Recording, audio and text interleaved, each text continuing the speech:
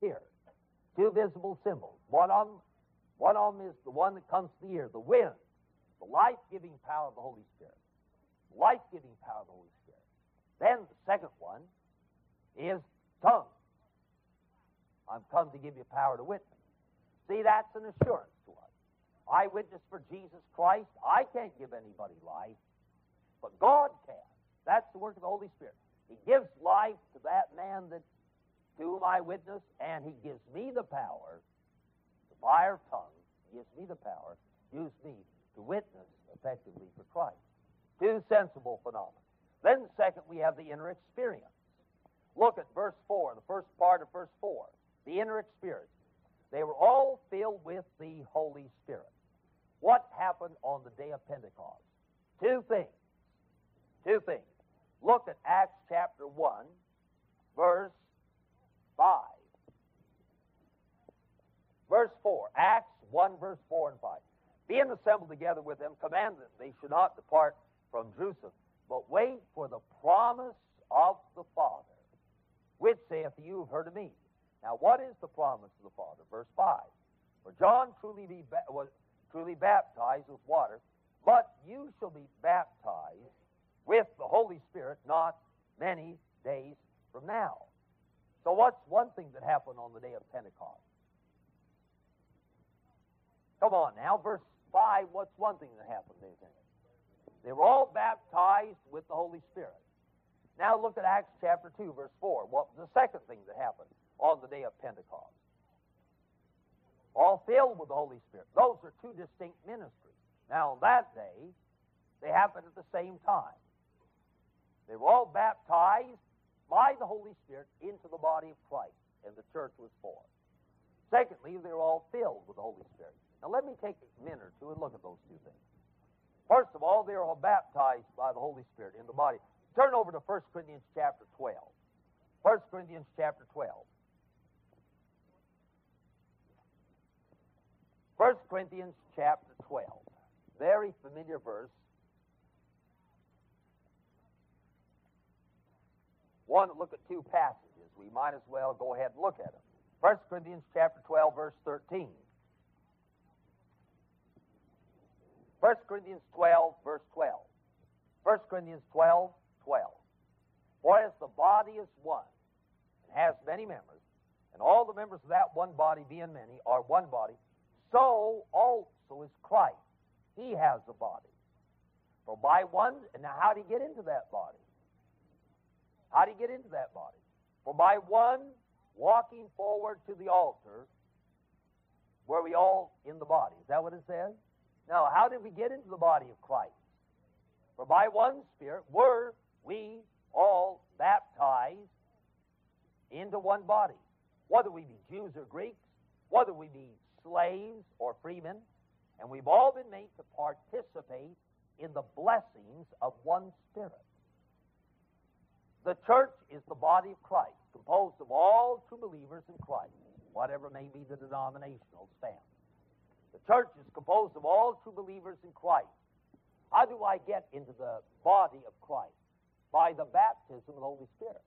God has a family. How do I get into the family of God? By regeneration. Abraham was regenerated. John the Baptist was regenerated in the family of God. Now, are you all listening?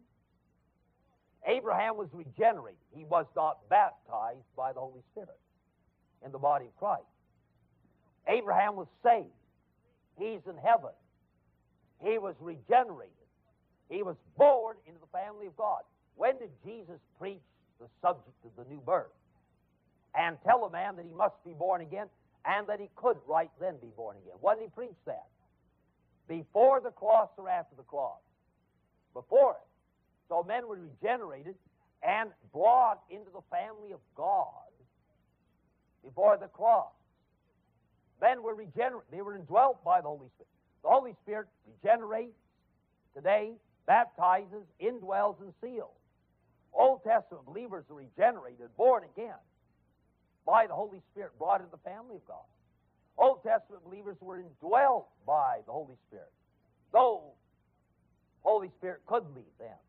So David said, take not away thy Holy Spirit, Psalm 51, which no Christian can pray today. He's come to dwell in us forever, permanently. Holy Spirit could seal, make a man secure. But the one ministry of the Holy Spirit that is unique to this age is the baptism of the Holy Spirit. What is the baptism of the Holy Spirit? Not an experience for which I seek. Not a second work of grace. It's not something that I look for after I get saved. The baptism of the Holy Spirit takes place in the hour of my conversion. The hour that I trusted Jesus, instantaneously. The Holy Spirit performed a great divine surgical operation, spiritual surgical operation. He cut me out of the old Adam, and he joined me to the last Adam, Jesus. And that spiritual surgical operation is called the baptism of the Holy Spirit. I grew up in Southern California. They'd take a branch from an orange tree, right down where it came into the trunk, cut it out, make an incision in a grapefruit tree, and place that branch into the grapefruit tree and bind it up, hoping that eventually the sap from that grapefruit trunk would come into the branch. It had been taken out of one tree, grafted into another tree. That, my friend, is the baptism of the Holy Spirit. I'm taken out of the old Adam and the family of Adam, and I was born into that family. And I was born united to Adam when I was born. For in Adam, all died. I was a member of the Adamic race, lost, doomed. The hour of my conversion, when the Holy Spirit worked in my heart and soul, and I trusted Christ as Savior, God did many things for me. I didn't learn about Him until 20 or 30 years later. But He did many things. One of them was the baptism of the Holy Spirit. He performed a surgical operation, spiritual surgical operation. He cut me out of the old Adam, and He grafted me into Jesus Christ instantaneously. And that instantaneous grafting into Christ is called the baptism of the Holy Spirit. And that puts me into Christ and into the body of Christ. I'm joined to Christ. I'm joined to the body of Christ. I'm a member of the body, the church of Christ, member of the body of Christ forever. How did I get into the body of Christ? By the baptism of the Holy Spirit. And that, my friend, gives me my position in Christ. When I was saved, four things. Regeneration. That gave me a new life, the new birth. Baptism. That gave me a new position in Christ. Indwelling. That gave me a new permanent residence, the Holy Spirit. Sealing. That gave me a new security. I'm sealed until the day of redemption. Baptism gave me a new position in Christ. So what does the Bible say? 2 Corinthians 5:17. Therefore, if any man be, not in the Mid-South Bible College, not in the First Presbyterian, the First Baptist Church, although I ought to be a member of a local church. Not there, but where? In Christ. Therefore, if any man be in Christ, he's a new creation. Romans 8:1. There's therefore now no condemnation to them that are in Christ. How did you get in Christ? Come on now, or turn the clock back. How did you get in Christ? By, on your part, trusting Christ as Savior. On God's part, by the baptism of the Holy. Now, don't be scared to say it. See? How did you get into Christ and into the body of Christ? By the, baptism of the Holy Spirit. Instantaneously, at conversion, I never lose it. Never take it out. Now, as I grow, develop as a Christian, the baptism of the Holy Spirit gives me my position in Christ. Now, as I begin to grow as a Christian, I begin to see, as I read the Bible and pray, that there's some parts of my life that are not yielded to God. So I give myself to the Lord. Romans 12:1, I present my body to the Lord. And then I read the Bible, and I see that here's a sin. Here's some disobedience. Here's something that's wrong in my life. And I yield to God at that point, and the Holy Spirit takes over and controls my life. And that control of my life by the Holy Spirit is called the filling with the Spirit. What is the filling with the Spirit? It's simply the control of my life by the Holy Spirit. I'm never commanded to be baptized. Never. I am commanded to be filled with the Spirit. I can be baptized only once. No repetition. Once in the hour of conversion. But I can be filled many times with the Spirit. The disciples were filled in Acts 2:4. They were filled again in Acts 4:8. And they were filled again in Acts 4:31. 3 of them.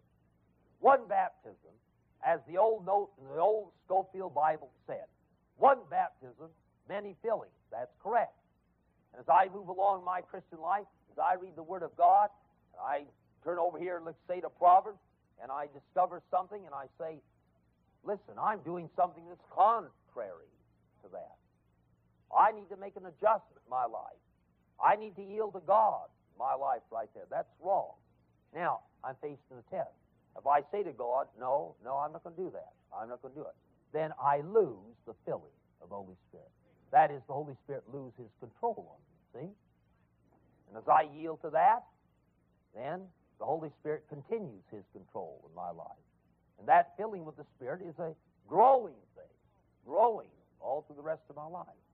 Man's filled with liquor means he's controlled by liquor.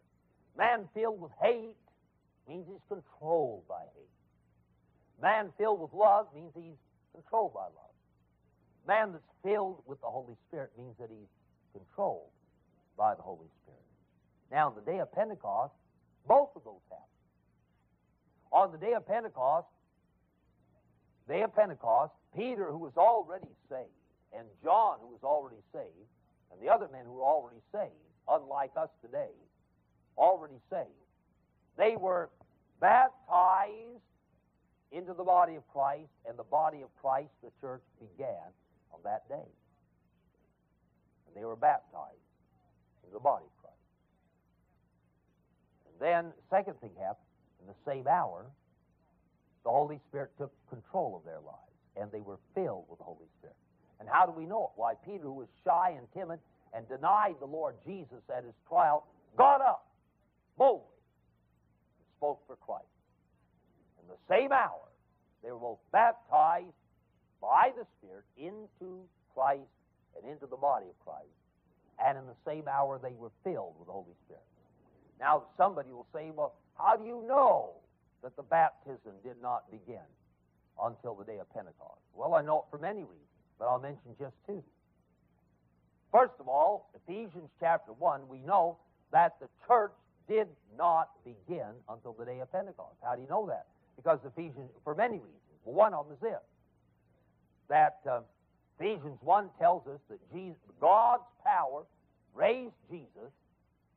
Second, exalted him. Third, put all things under his feet. And fourth, made him, gave him to be the head of the church, which is his body. The head of the church, which is. When was Jesus made the head of the church? After he was raised, after he ascended, and after he sat down on God's right hand. Then he was made the head of the church. Now, you can't have a body without a head. Is that correct? You can't have a body without...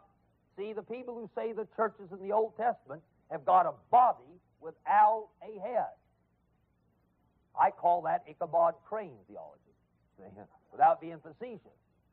But you can't have a body without a head. That is a living body. When did the head become the head? When was Jesus made the head?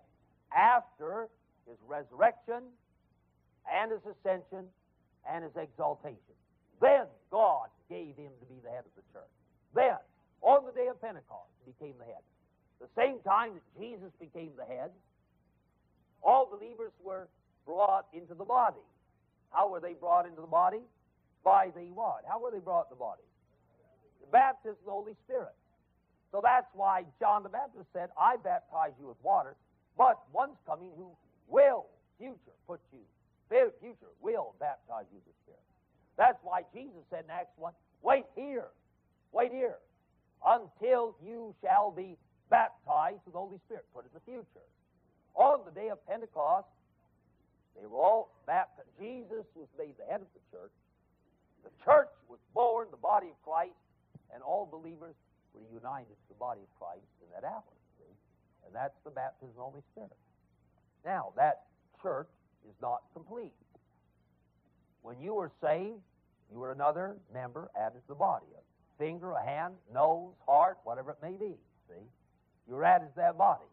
When that body is complete, when the Lord Jesus, by the Holy Spirit, has baptized into that body that last member, and the body is complete, then Jesus Christ is going to come and take that body to be with himself. See? The rapture, the body be complete. And then God is going to deal in a similar way with those who remain. That's the body of Christ. And the baptism of the Holy Spirit is that means by which I am brought into the body of Christ. Now, the person says, well, what about water baptism? Well, water baptism is a valid ordinance, and I should be baptized. As F.F. Bruce says, the New Testament knows nothing of an unbaptized believer. When they were saved, they were baptized. Physically. Water. Water baptism is an outward profession of that inward experience of grace. I happen to believe that water baptism is a symbol of that union into the body of Christ, by which I'm brought into the body of Christ. And a Christian ought to be baptized. See, water baptism is a valid ordinance. So there are two baptisms. Matter of fact, I've got a sermon on 7 baptisms. 7 baptisms. Baptism of John, baptism of fire, so on down the line. But here are 2. One of them is the baptism of the Holy Spirit, which brings me into the body of Christ, composed of all true believers. And secondly, water baptism, which is God, or an ordinance instituted by Jesus, by which I am identified with a local assembly of believers. And ought to experience what? If I don't experience the first, I won't go to heaven. I should experience the second as a disciple of Jesus Christ. So that's the inner experience. Now, last, the outward manifestation. Acts chapter 2, verse 4. The outward manifestation. The sensible phenomena were the 2 things, the wind and the tongues of fire. Secondly, the inner experience, chapter 2, verse 4, was the filling with the Spirit. 2 things. Baptized, chapter 1:5, filled with the Spirit, 2:4. Third, the outer manifestation. And they began to speak with other tongues as the Spirit gave them utterance. So, endued with miraculous power, here they were endued with the miraculous power of speaking in tongues, which obviously were foreign languages. Look at chapter 2, verse 7.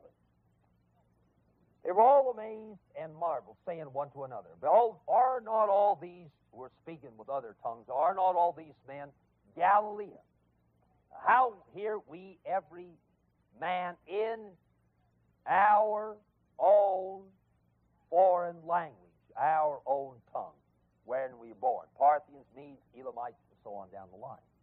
So the tongues in Acts chapter 2 were obviously foreign languages, not unknown tongues.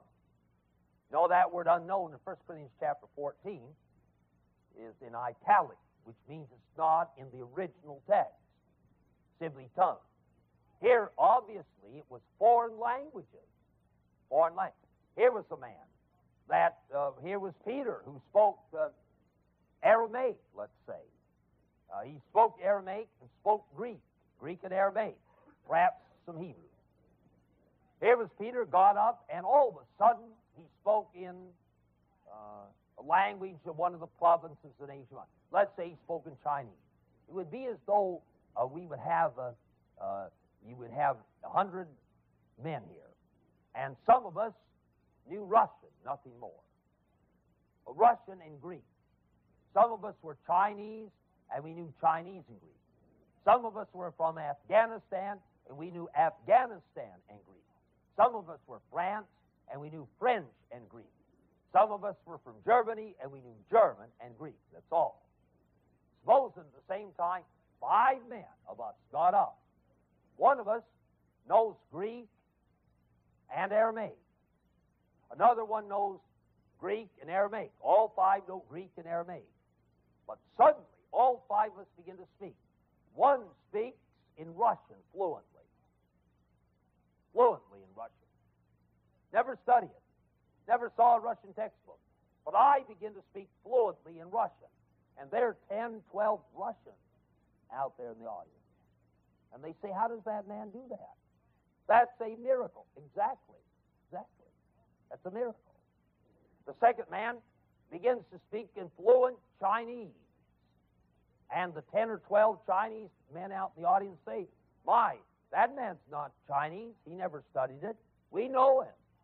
He never studied it. How does he speak with it? That's a miracle. Right. That's a miracle. Here's the third man. He speaks fluently, all of a sudden, Afghanistan. He has a hard time pronouncing the word, let alone speaking it. And he speaks fluent Afghanese or whatever it is. He speaks fluently. And there are 15 Afghanistans in the audience. And they say, we know that man. All he knows is Aramaic, Greek, and he has a hard time with that. How is he doing this? That's the miracle. Exactly right. Now, that's what happened on the day of Pentecost.